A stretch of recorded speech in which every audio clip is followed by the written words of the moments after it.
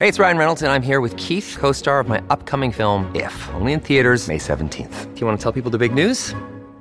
All right, I'll do it. Sign up now and you'll get unlimited for $15 a month and 6 months of Paramount Plus Essential Plan on us. MintMobile.com/switch. Upfront payment of $45 equivalent to $15 per month. Unlimited over 40 gigabytes per month. Face lower speeds. Videos at 480p. Active Mint customers by 531.24 get 6 months of Paramount Plus Essential Plan. Auto renews after 6 months. Offer ends May 31st, 2024. Separate Paramount Plus registration required. Terms and conditions apply if rated PG. Hello, everybody. This is Marshall Poe. I'm the editor of the New Books Network. NBN listeners like to read books and buy them. So we thought we'd tell you that right now, our friends at Princeton University Press are having a remarkable site-wide sale. You can get 50% off books, including ebooks and audiobooks, with the code 50, F-I-F-T-Y, at checkout until May 31. You can save some real money on Princeton University Press books. I encourage you to go there and check it out.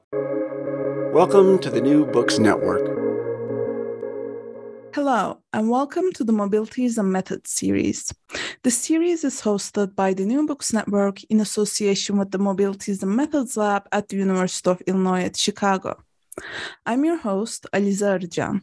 Today, I'm joined by Jessica Cerdeña, who's an anthropologist, family physician in training, and mother of two who lives in New Haven, Connecticut, where she advocates for racial justice and health equity.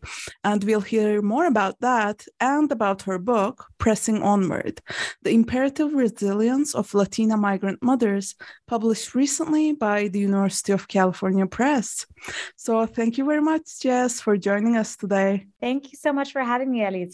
So to start off, can you tell us about your background as an anthropologist, physician, and activist? And that's quite a trio, so I'm so excited to hear about that. And maybe you could also tell us about how this background led you to writing this book.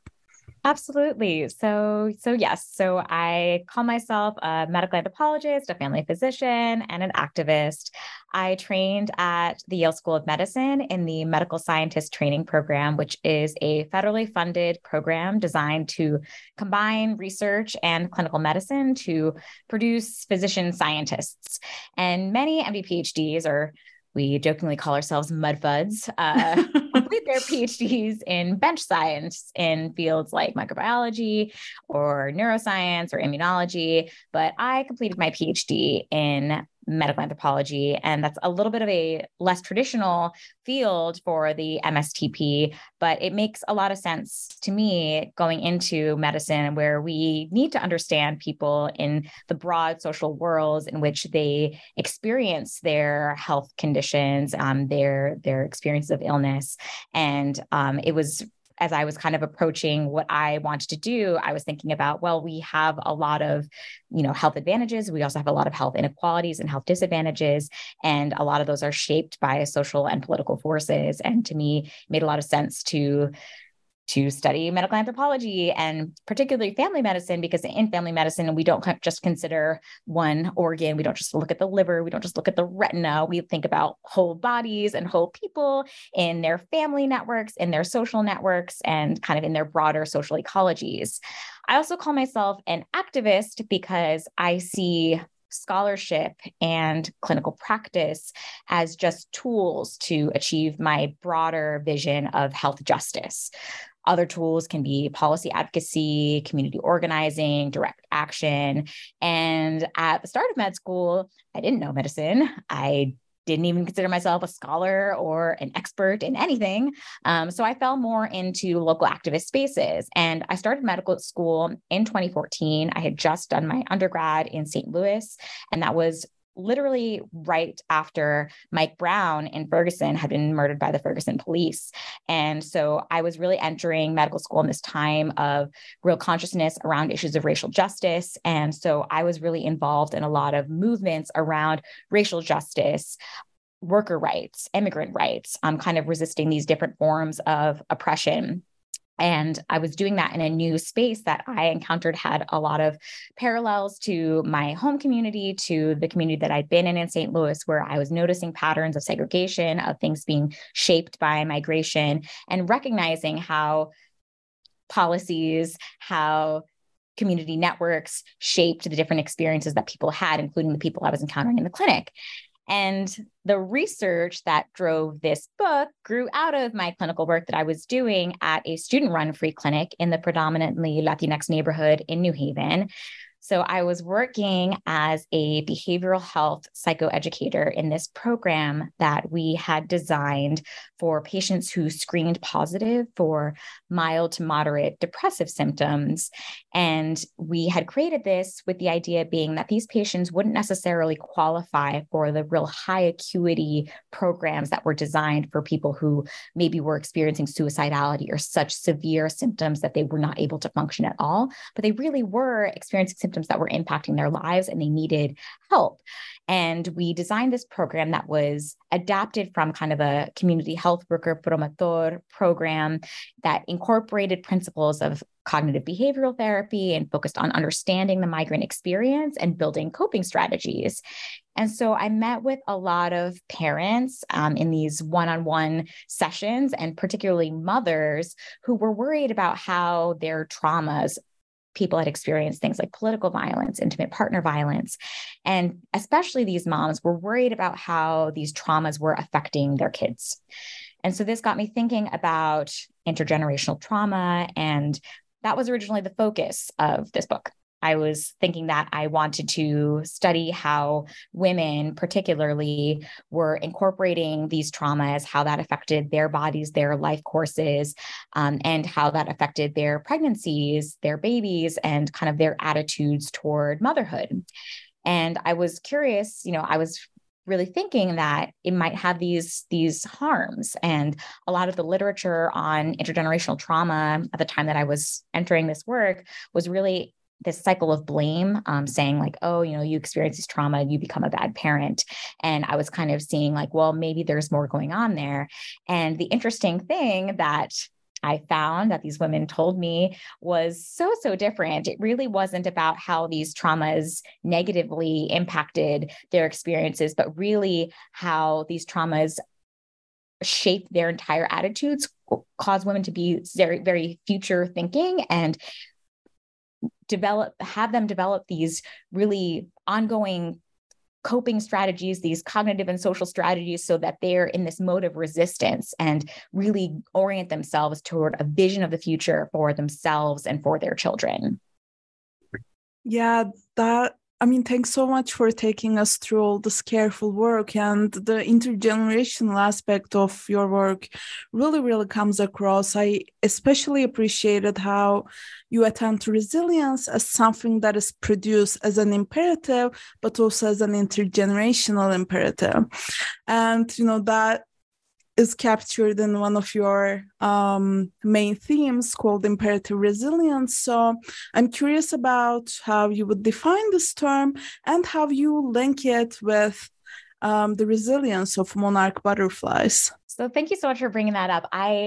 It's so funny, the image of the monarch butterfly initially was just kind of something that I had thrown in there just as something that I had liked. I had read Ocean Vuong's On Earth We're Briefly Gorgeous, and Ocean Vuong it was a memoir, and he had lived in Hartford, Connecticut. So I was like, oh, there's a parallel here. The metaphor that he uses speaks about the migration experience and the sacrifices that migrant parents make to be able to speak about the long migration that migrant butterflies make and how they leave behind things. And then, their descendants basically, have this work of trying to recapture, the things that their parents have left behind.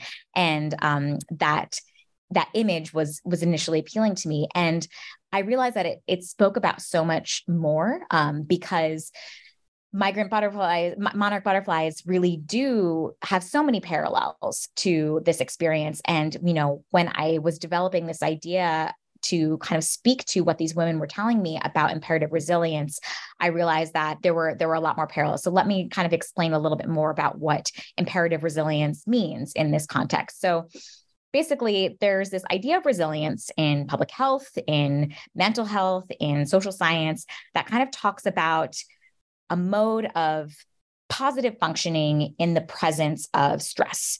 So basically, you you have a considerable stressor, adversity, trauma, and you look for these mental health symptoms, and they're either fewer symptoms or no symptoms. And so it's almost like, oh, wow, resilience, that's a good thing. We got to have more of that. We got to cultivate that. We got to build that up. We got to identify, classify, characterize it.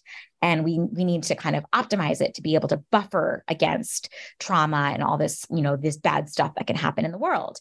And what I learned from these women based on their experience is that for them, resilience is not any one trait or any combination of traits.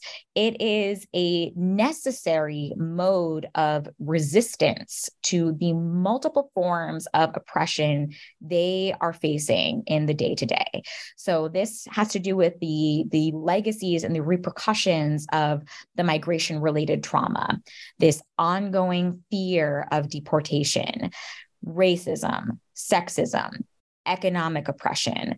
And at the time that I was interviewing them at the height of the COVID pandemic, this fear of illness and death and financial fallout when they were losing work and seeing their loved ones die around them.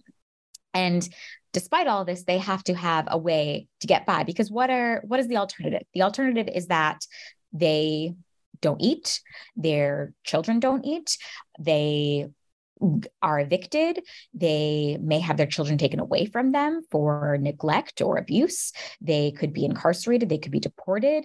They could have such a psychological or psychiatric breakdown that they are hospitalized against their will. So there really is such little margin for error that they have to engage some form of being able to focus on their goals, to keep their eyes on the prize. And so what that looks like is sometimes it is avoidance. Sometimes it's like, I can't think about these bad things in my life. Or sometimes it's such a deeply held faith that God is looking out for me. God has a plan. I'm going to pray. I'm going to sing. And that is going to help me get through. Sometimes it is a sincere focus on the well-being of the children and being able to see joy where others might not be able to see it. Sometimes it is channeling this truly held belief in this kind of wisdom and encouragement from their mothers, their grandmothers who said, you can do this, you are made for this, and being able to harness that and have that kind of carry through these really difficult moments.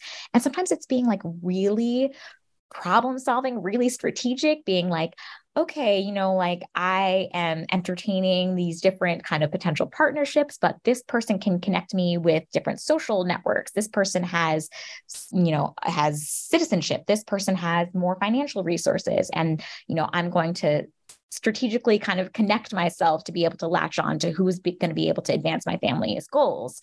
Or, being really, really smart about finances and thinking like, okay, I don't have enough money to make the rent this month or to pay the electric bill. So I'm going to need to side hustle, and I'm going to need to, sell some empanadas on the side, like whatever the case may be.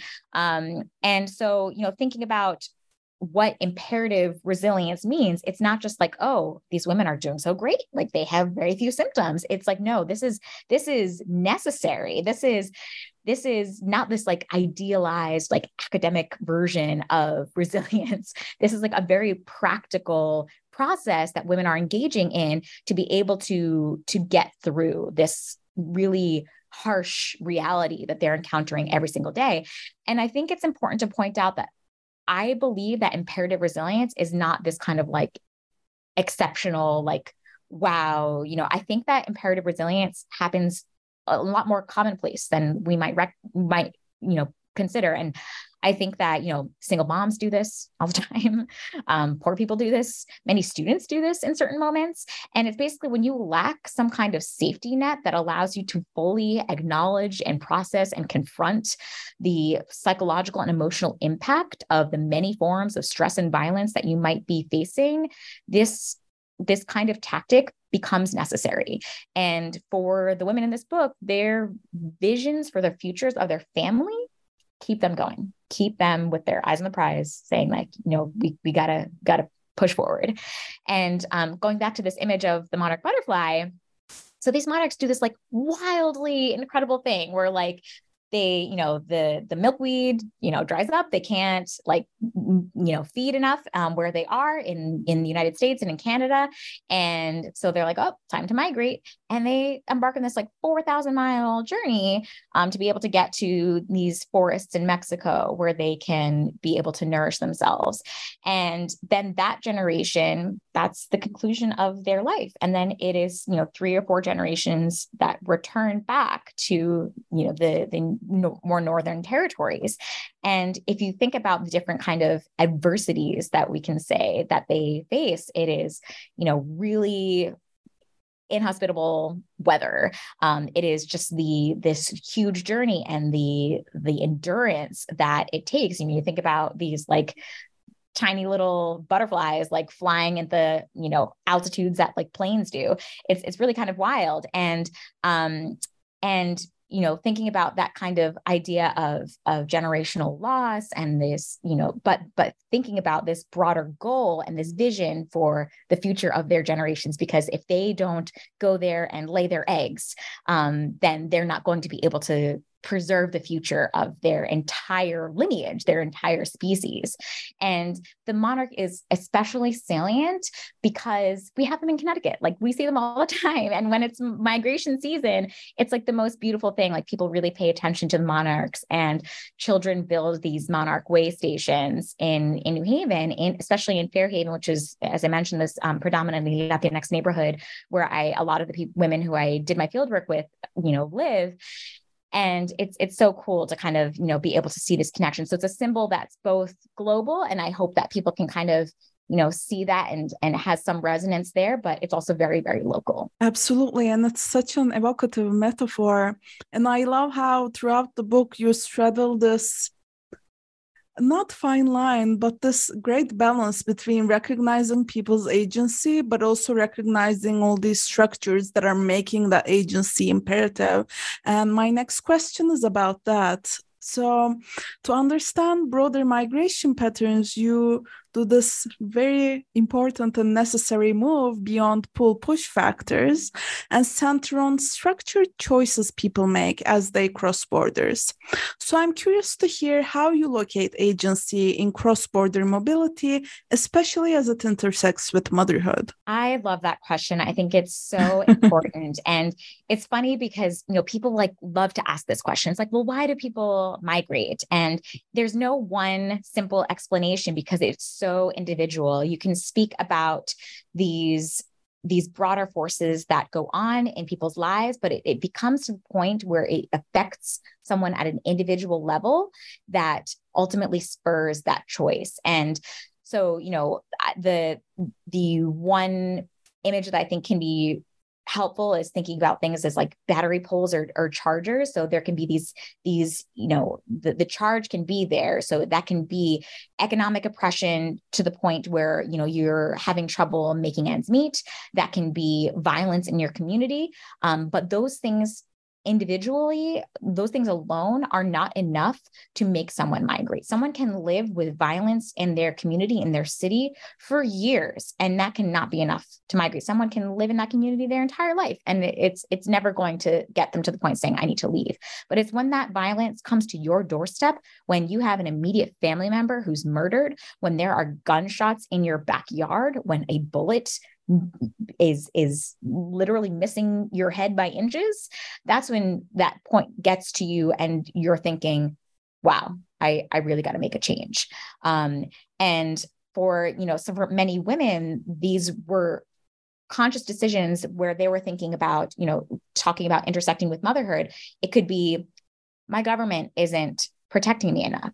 Women made decisions where they were trying to seek out healthcare for a child. And even in countries where they were supposed to have universal healthcare or some form of a public healthcare, their child had a complication and they were not able to get the care that they needed. So that was enough for them to decide to cross the border. For some women, it was a case of violence, whether it was, kind of gang-related violence, drug-related violence, or sexual violence.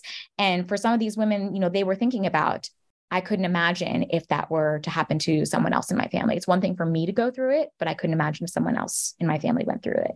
And for other women, the case of economic oppression, it's thinking about, well, sure, I can, I have a degree, I have the training, I'm working all these hours, but I'm not spending that time with my child.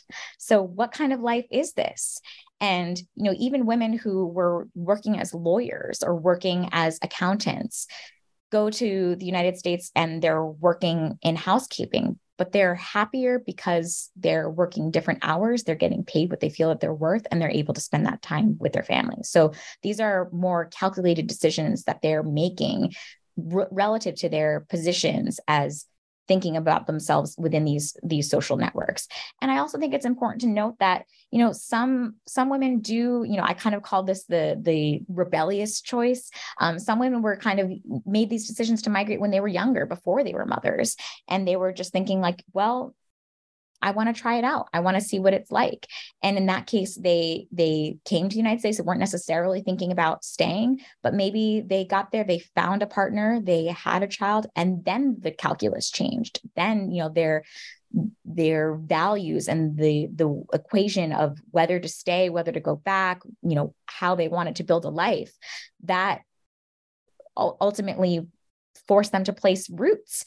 So there are so many variables, and it's never just one thing or any set of things. It's when those various structural factors converge on the individual to ultimately adjust the way that they're consciously making the decisions that are going to be best for them, for their family, and for their future. Yeah, that's such a wonderful way to put it. And in the book, you also take seriously how hospitals, healthcare workers, and NGOs shape migrant Latina mothers' experiences with racism in the US. And, perhaps that's no surprise because you've been telling us about how this works emerged from your ongoing work as a physician in training. So can you speak more to healthcare as a site that makes resilience imperative? Absolutely. And I really think it's important to consider, with respect to the issue of racism, the intersectional experience of being a Latin American migrant mother. So I speak about this in the book in the context of how birthing and the experience of prenatal care and coming to the hospital and having a baby makes Latina mothers or racializes them in a very particular way, because there are these existing pervasive stereotypes about Latina women as hyperfertile, these unruly bodies that just come to the United States, have a bunch of babies, they're hypersexual, and they're just not paying attention to the consequences. They can't afford to have these kids, and they are, trying to take advantage of all of these welfare services that, they just came from their home countries, all poor and greedy, and just trying to, mooch off of everything that we have in the United States. And that process of birthing specifically kind of has these women take on these, problematic stereotypes and these images, and the site of healthcare, the site of the clinic, the site of the birthing center, the hospital, et cetera, is where a lot of this gets made or assigned to these women. They become very, very specifically socialized and racialized in this way. And it's very challenging for a lot of these women who recognize that that's how they're viewed, but they are truly very conscious and deliberate and thoughtful about their reproductive plans, and,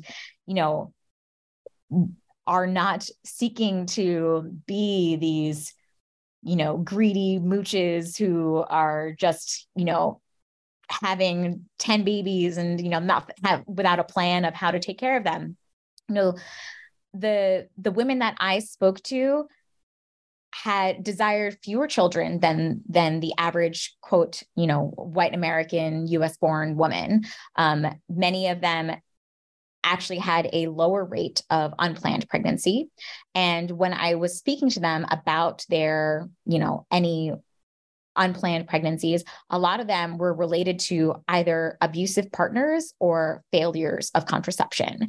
And this is kind of a part of the narrative that is often lost when we kind of try to simplify these and flatten these stereotypes in this very kind of racist way.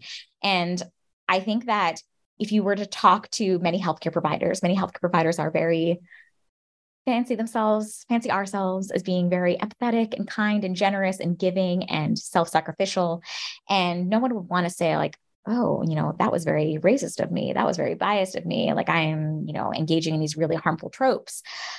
But and I will also say that I presented a lot of this work before it was a dissertation, before it was a book, before it took any form, to the site where I recruited a lot of these women from, and highlighted a lot of the discriminatory practices that the clinic was engaging in, and no one refuted it. They were very much like, oh, I see this, but it was never like, oh, I did that, I'm sorry. It was more like a racism without racists. It was, I can acknowledge that this practice exists, but I cannot take ownership of it. And I think that that's an important awareness for healthcare providers and anyone engaged in social services for migrant communities, particularly migrant mothers, brown migrant mothers, racially minoritized migrant mothers, to be aware of, is that if you're aware that this racism occurs, it has to be coming from somewhere. And if it's not you, it's a colleague, it's an environment, it's a culture, and someone is responsible for calling it out. If it's not a cultural norm, it's an institutional norm. It's a political norm. And that needs to be named, that needs to be acted on, and that needs to be reformed. So everyone needs to hold themselves accountable for recognizing, all right, so when this patient called to be admitted to the hospital for their labor, which is a narrative that I talk about in the book, and they were complaining about this pain and this bleeding, and they were not admitted right away. But this other patient called and they were able to be admitted because somebody advocated for them. What was the difference there? Why did that happen? Is there a policy that would make this more equitable? Those are the kinds of things that we can pay attention to and advocate for, to recognize that there are going to be certain patients who are going to be disproportionately impacted by the gaps and the inequities in our policy. And we can try to level the playing field and ensure that we have equitable care, and that our social practices of how racism becomes codified and normalized, that we can seek to remedy that. And everyone needs to be responsible. Absolutely. And thanks, Jess, for reminding us that healthcare is not just a site, but a site of agents in which people act. And, I see that kind of call for reflexivity also extending to yourself, especially as you discuss in the book, the complications and limits of categories like Latinx or Latina. So, throughout the book, you discuss these terms historically and ethnographically, but you also weave in your positionality as a Latina mother with indigenous heritage in a very nuanced way, as well as the backgrounds of your research assistants who you acknowledge were doing this work with you, which I think is very unique and important. So in grappling with these categories, what role did positionality play, both for you as the author of this book and for the research team that was involved in the process? Thank you so much for asking that. And this is something that was somewhat experimental for me. And I was really trying to challenge myself, because I think that positionality in anthropology is something that is a challenging process to engage with in a very thoughtful and responsible way, that is moving beyond kind of navel gazing and also kind of, apologies for white guilt, which I often see in certain ways that authors do this in an ethnographic way, and also trying to claim a certain proximity to interlocutors that may not be real or truthful. And this was something that I really thought a lot about, because yes, I had certain parallels with my communities, because I'm a Latina mother. I am Italian Chilean. I, was literally whilst I was speaking with some women who were, kind of trying to settle their babies or their toddlers, was settling my baby and my toddler. And so I had a lot of parallels, but I also had to recognize all of the ways that I had this kind of social separation and these pieces of, relative advantage and distance from my interlocutors. Because I had to recognize, like, I am, I cannot speak for this community. I am not necessarily of this community. However, I feel that my proximity to this community helps me pay attention and attend to certain dimensions of their experience that, had I come from a different background, might be more difficult for me to attune to. And that, I think, helped me be especially thoughtful and an especially careful listener. And I also feel that I would have my gaps and, my blind spots and areas in which, I would miss out on things. And this is where I invited my research assistants, who were all Latinx identified, except for one who was just a native Spanish speaker or a fluent Spanish speaker. And I said, you all represent different dimensions of this experience and may pick up on things that I miss. And as they were helping me kind of read through transcripts, which I also reviewed, I would say, if you feel like you're picking up on something that I'm missing, or if you hear me, I'm doing this interview and you say, oh, there was this thread of conversation that you just totally left open, I want that feedback.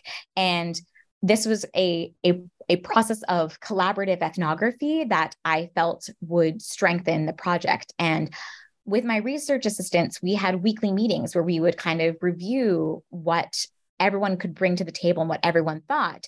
And one contribution that one of my research assistants made that actually led to enriching this whole section about Latinidad was asking how my interlocutors identified racially. Now, this was not something that I was originally planning on doing at all, because this whole race question in Latinidad is always very fraught. And I was just like, I don't know if I want to even go there. It's just going to be like opening a whole can of worms. But this person brought up a really great point, which is like, well, why not open that can of worms? Like, why not see what comes out? And, and as I recognized that in our room of, research assistants and myself, we all represented different racial backgrounds. We had people who identified as purely indigenous. We had people who identified as Afro-Latino. We had people identified as kind of white indigenous or mestizo or mestiza, kind of, mixed. And, it's like, oh, okay. So I think that also plays a role in how we relate to Latinidad, how we relate to the migrant experience, how we kind of see ourselves and how we experience being perceived as Latinx, Latine, Latina, Latino.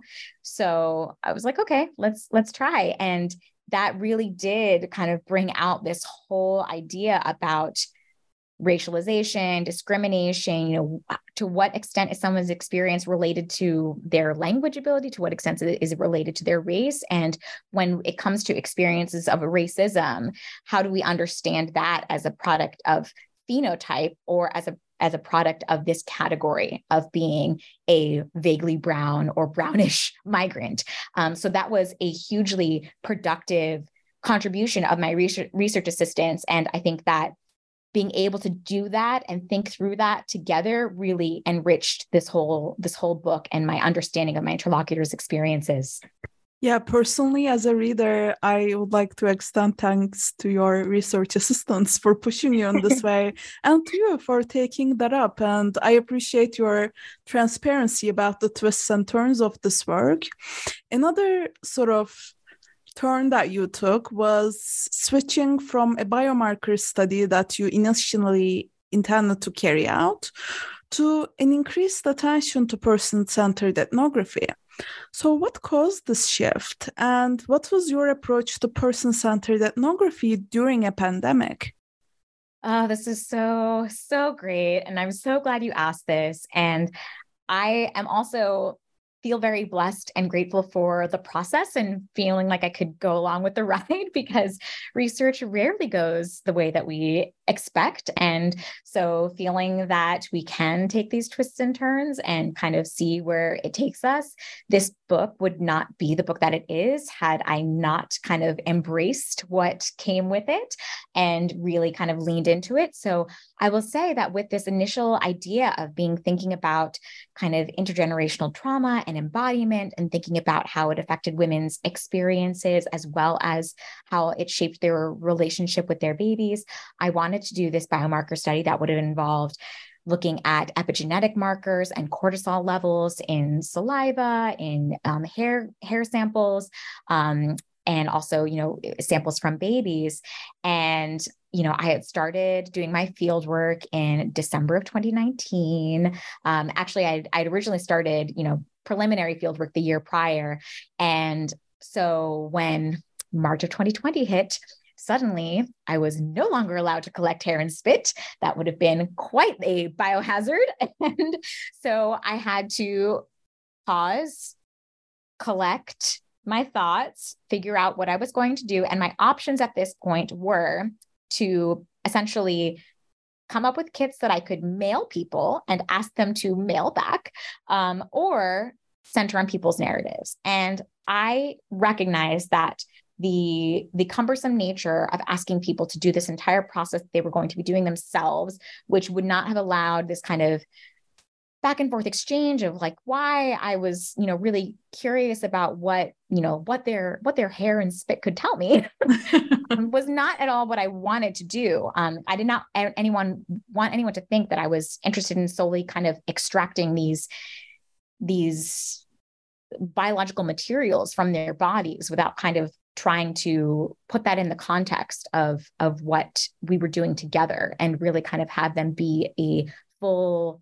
engaged participant and make that a process of collaboration together. And it also made me shift to really thinking about what was I trying to do with that? Because if I was really going with my initial idea of intergenerational trauma, what was I trying to prove? Was I trying to say that their hair and spit could tell me something that their narratives couldn't? Because I didn't really believe that either. And I felt like what really mattered to me was what these women's experiences were.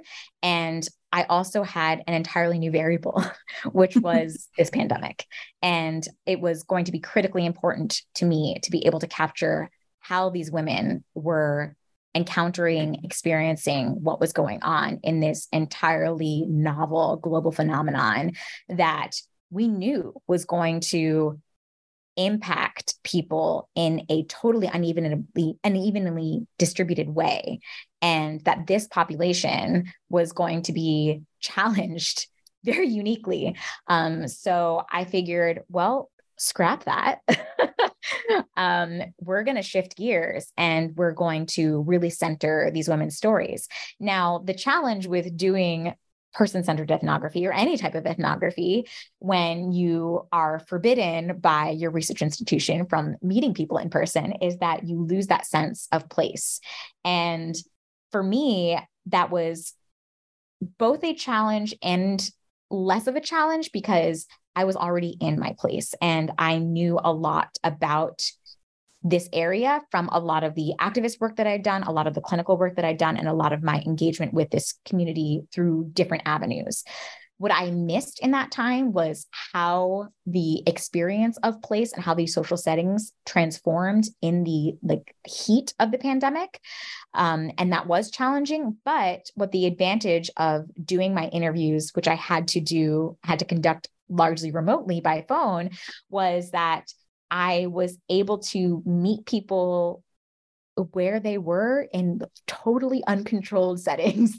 So sometimes I was having these conversations, first thing in the morning where people were, talking with me and getting breakfast ready and having a screaming child in the background, or, breaking up a conversation over several hours throughout the day. And so it wasn't the kind of let's sit in our living room and let's have a nice quiet conversation for an hour where, I feel calm, you feel calm. It wasn't that. So it really had a little bit of the flavor and chaos of what people were really going through in the moment, because, you can multitask while you're on the phone. You can't really multitask when you have a stranger in your house or, at the cafe or whatever. So it really did kind of get me, and it required me to use, as much of my senses as I could focus in at the time to really think about what else is going on in this moment. And it also, sometimes I would catch people as they were going from the house to the car to the clinic, as they were, going to that second, gestational diabetes check, because, they had screened positive on that first, glucose tolerance test, and were, worried that they were going to need all these extra interventions. And so, being with them for the anxiety of that, and, kind of that transition from home to the car to the clinic, and mounting the stress of that, and being able to accompany people through that. And the other piece that I think is important to note is that because I was encountering people during the pandemic, when a lot of people were experiencing this increased financial stress and other social stress, is that my role as a carer, or kind of stepping outside the bounds of a pure researcher, really did shift.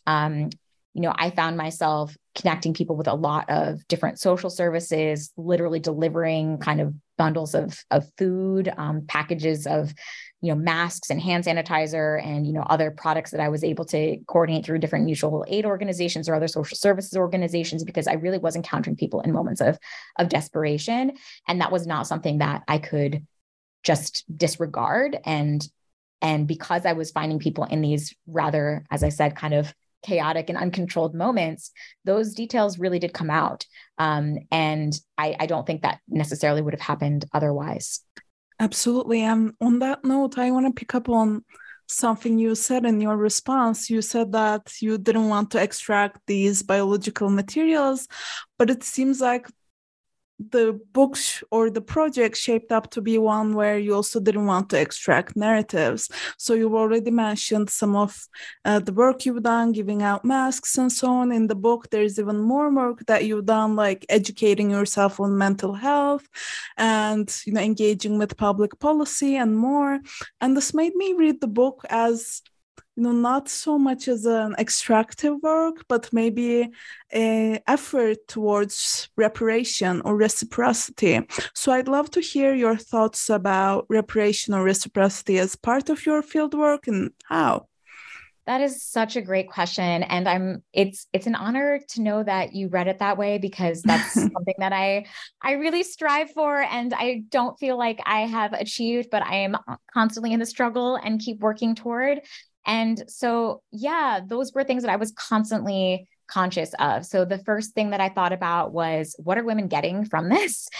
So I made sure that with every interview that women did, it was not just a simple kind of token of appreciation, like a pen or, a little treat or something like that. Like every woman who did an interview at minimum received $100 gift card that they could use at any store. Initially I was pleased because the university allowed me to make these debit cards that they could be redeemed for cash. Unfortunately, that changed, and they had to be these credit cards that could only be redeemed for specific purchases. My preference would be to have people receive cash, but my limitations were placed on me. And then if they did any follow-up interview, they received $50 gift card. And at one point, these gift cards were delayed, and I had to come up with a way of making up for that, because, if somebody did an interview and I couldn't get a gift card to them for a month later, that was on me. And that I knew that women were in dire financial straits. So I gave them an additional $10 just for the delay. I considered that like interest payment. And I also, in every interview, asked women what they wanted to see come from this. And pretty universally, women said that people need to know our stories. People need to know what's going on, and something needs to happen. And a lot of that centered around kind of immigration reform. Like, we want to be able to work. We want to be able to, do what we're doing already, but not with this kind of fear. And I saw that as a call to action of trying to leverage their narratives to be able to achieve the kind of change that they were advocating for. So when there were opportunities, so in 2020, there was a large kind of awakening for racial justice. There was a movements in the city of New Haven to recognize racism as a public health issue.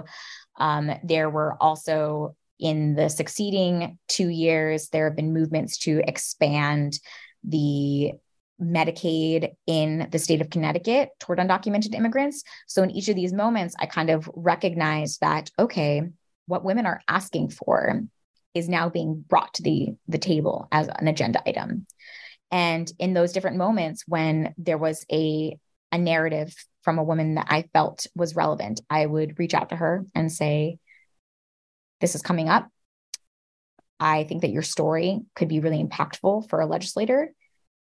Would it be okay if I shared this in testimony? And I would, give a little blurb of what I was planning on saying and get her feedback and permission to use it. And so I would give testimony on these different action items that were coming up either in the city or in the state. And I plan to keep doing that as much as I feel that it can achieve the aims that these women want. And I think that is a way that I can try to carry forward and bring forward what I see as the goal of this work. I talked about a broader vision of health justice. And, when these women want to be able to, have a baby without worrying of going into crushing debt, or being able to go to the clinic or the emergency room without going to crushing debt, or, wanting to be able to call the police on an abusive partner and not worry about, having there be repercussions for their documentation status.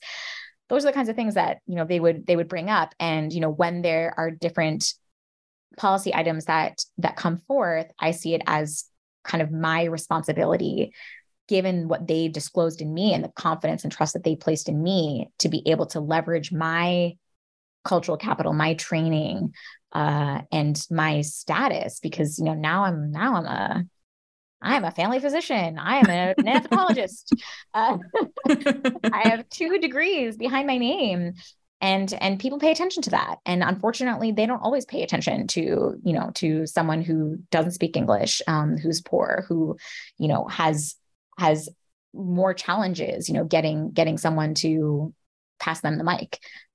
So I'm trying to use that as the call to action, as I see it, as they, invested in me to be able to affect the changes that they've asked for. Yeah, absolutely. Thanks for sharing all that with us. And as we come closer to the end of our conversation, I also want to ask you about the silent actor in all of this, which is Yale. The book was very much centered in New Haven, and you directly address in the book that even though you tried to rope Yale in to collaborate in all this work that you've been doing, often those efforts were rejected. But on the other hand, you are affiliated with Yale. They have in many ways supported your work in the shape of a project, let's say. And, you have this position as someone who will be listened to, and you have all these titles now and so on.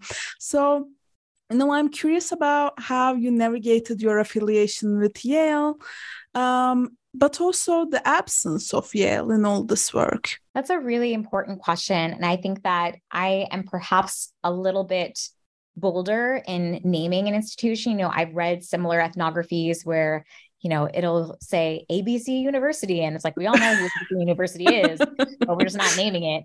And I kind of felt like there was no way to tell the story about, migrants in Southern Connecticut, particularly if I wanted to say I was talking about New Haven without saying that it was Yale. It's going to be obvious.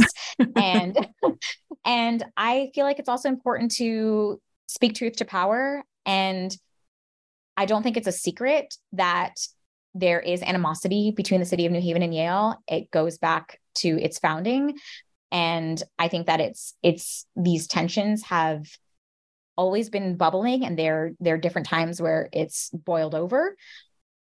And with respect to how it affected my field work, it was unavoidable. I would really kind of be working with different community organizations, or I'd be kind of doing these oral history interviews, and I would recognize an opportunity for collaboration or partnership. And the response was very much either we tried, Yale's not interested, or no thanks, or Yale's only interested in itself.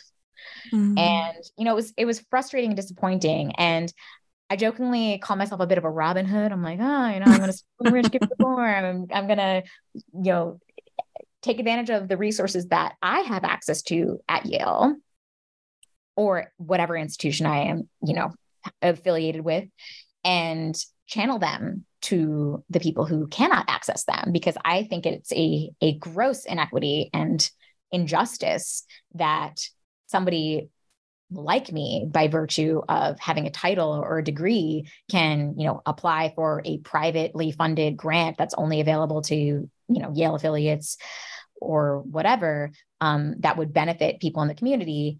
And it would, and then they can't access it directly. And at the same time, I also encounter my own frustrations where, I would have my own grant funding that had been approved for community events that were specifically to benefit my interlocutors. And there was gatekeeping on part of Yale saying that, you can't do that to directly benefit your interlocutors. It needs to be processed through this other way, or that seems like too much of a gift, or things like that. Whereas, you spoke about kind of reparation and reciprocity. That was how I viewed it. And that was how my funders viewed it. And so, I think that there's very good reason why people in the community feel this way, because it does seem like Yale is hoarding resources for itself. Yale is tax exempt. It has, people in the kids in the public schools will literally see these like beautiful buildings and say like, oh, that's not for me. Like, I am not meant for that.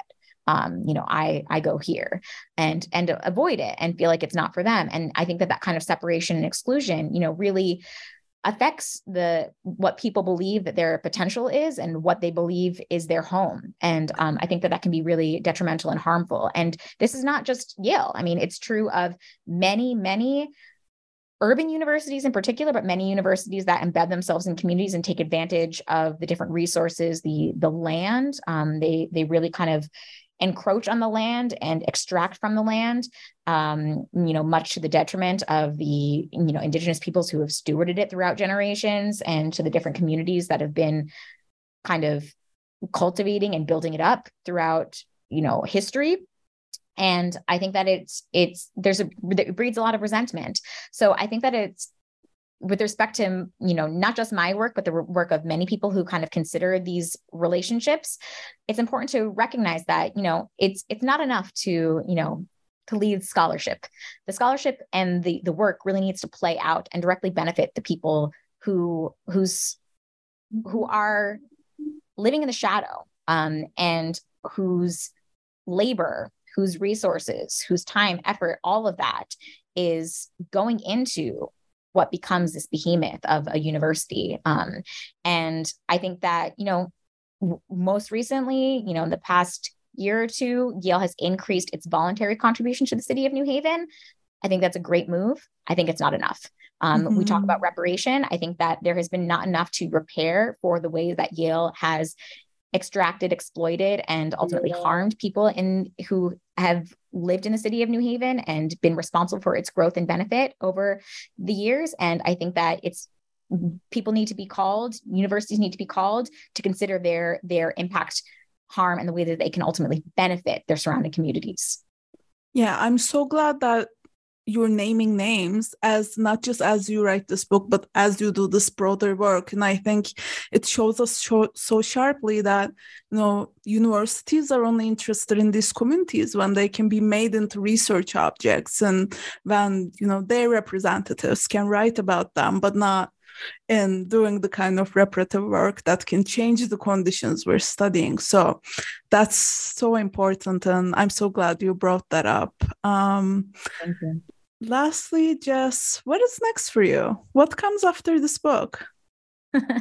So immediate goal, learning medicine. I am in my family medicine residency at Middlesex Health, which is a community hospital in Middletown, Connecticut. And I specifically chose it because I wanted to stay local and I wanted to stay invested in the communities that I've been a part of for the past almost 10 years. And Yale does not have a family medicine program. Primary care is less of a focus at Yale, particularly family medicine. And Middlesex is a hugely family medicine centered. Middlesex County is hugely family medicine centered. Middlesex Health really puts family medicine at its core. And I am so excited to be able to take care of babies, adults, older adults, and birthing people. So that is where I will be for the next 4 years. And then research-wise, I am continuing to tackle the various ways that I see racism playing out in the practice of medicine and the institution and medicine as an institution, the way that white supremacy kind of imbues all of the ways that we think about clinical care and clinical research.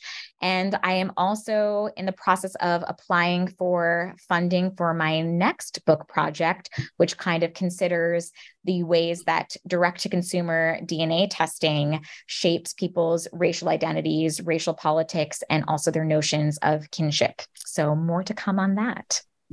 Well, these all sound really amazing, and I'm so excited to follow what comes next as it plays along. But for now, thank you very much, Jess, for joining us and for your insights. Thank you so much, Aliza. This is your host, Aliza Arjan. This discussion of Pressing Onward, the imperative resilience of Latina migrant mothers, published by the University of California Press in 2023, is brought to you by the New Books Network in association with the Mobilities and Methods Lab at the University of Illinois at Chicago. Thank you for listening.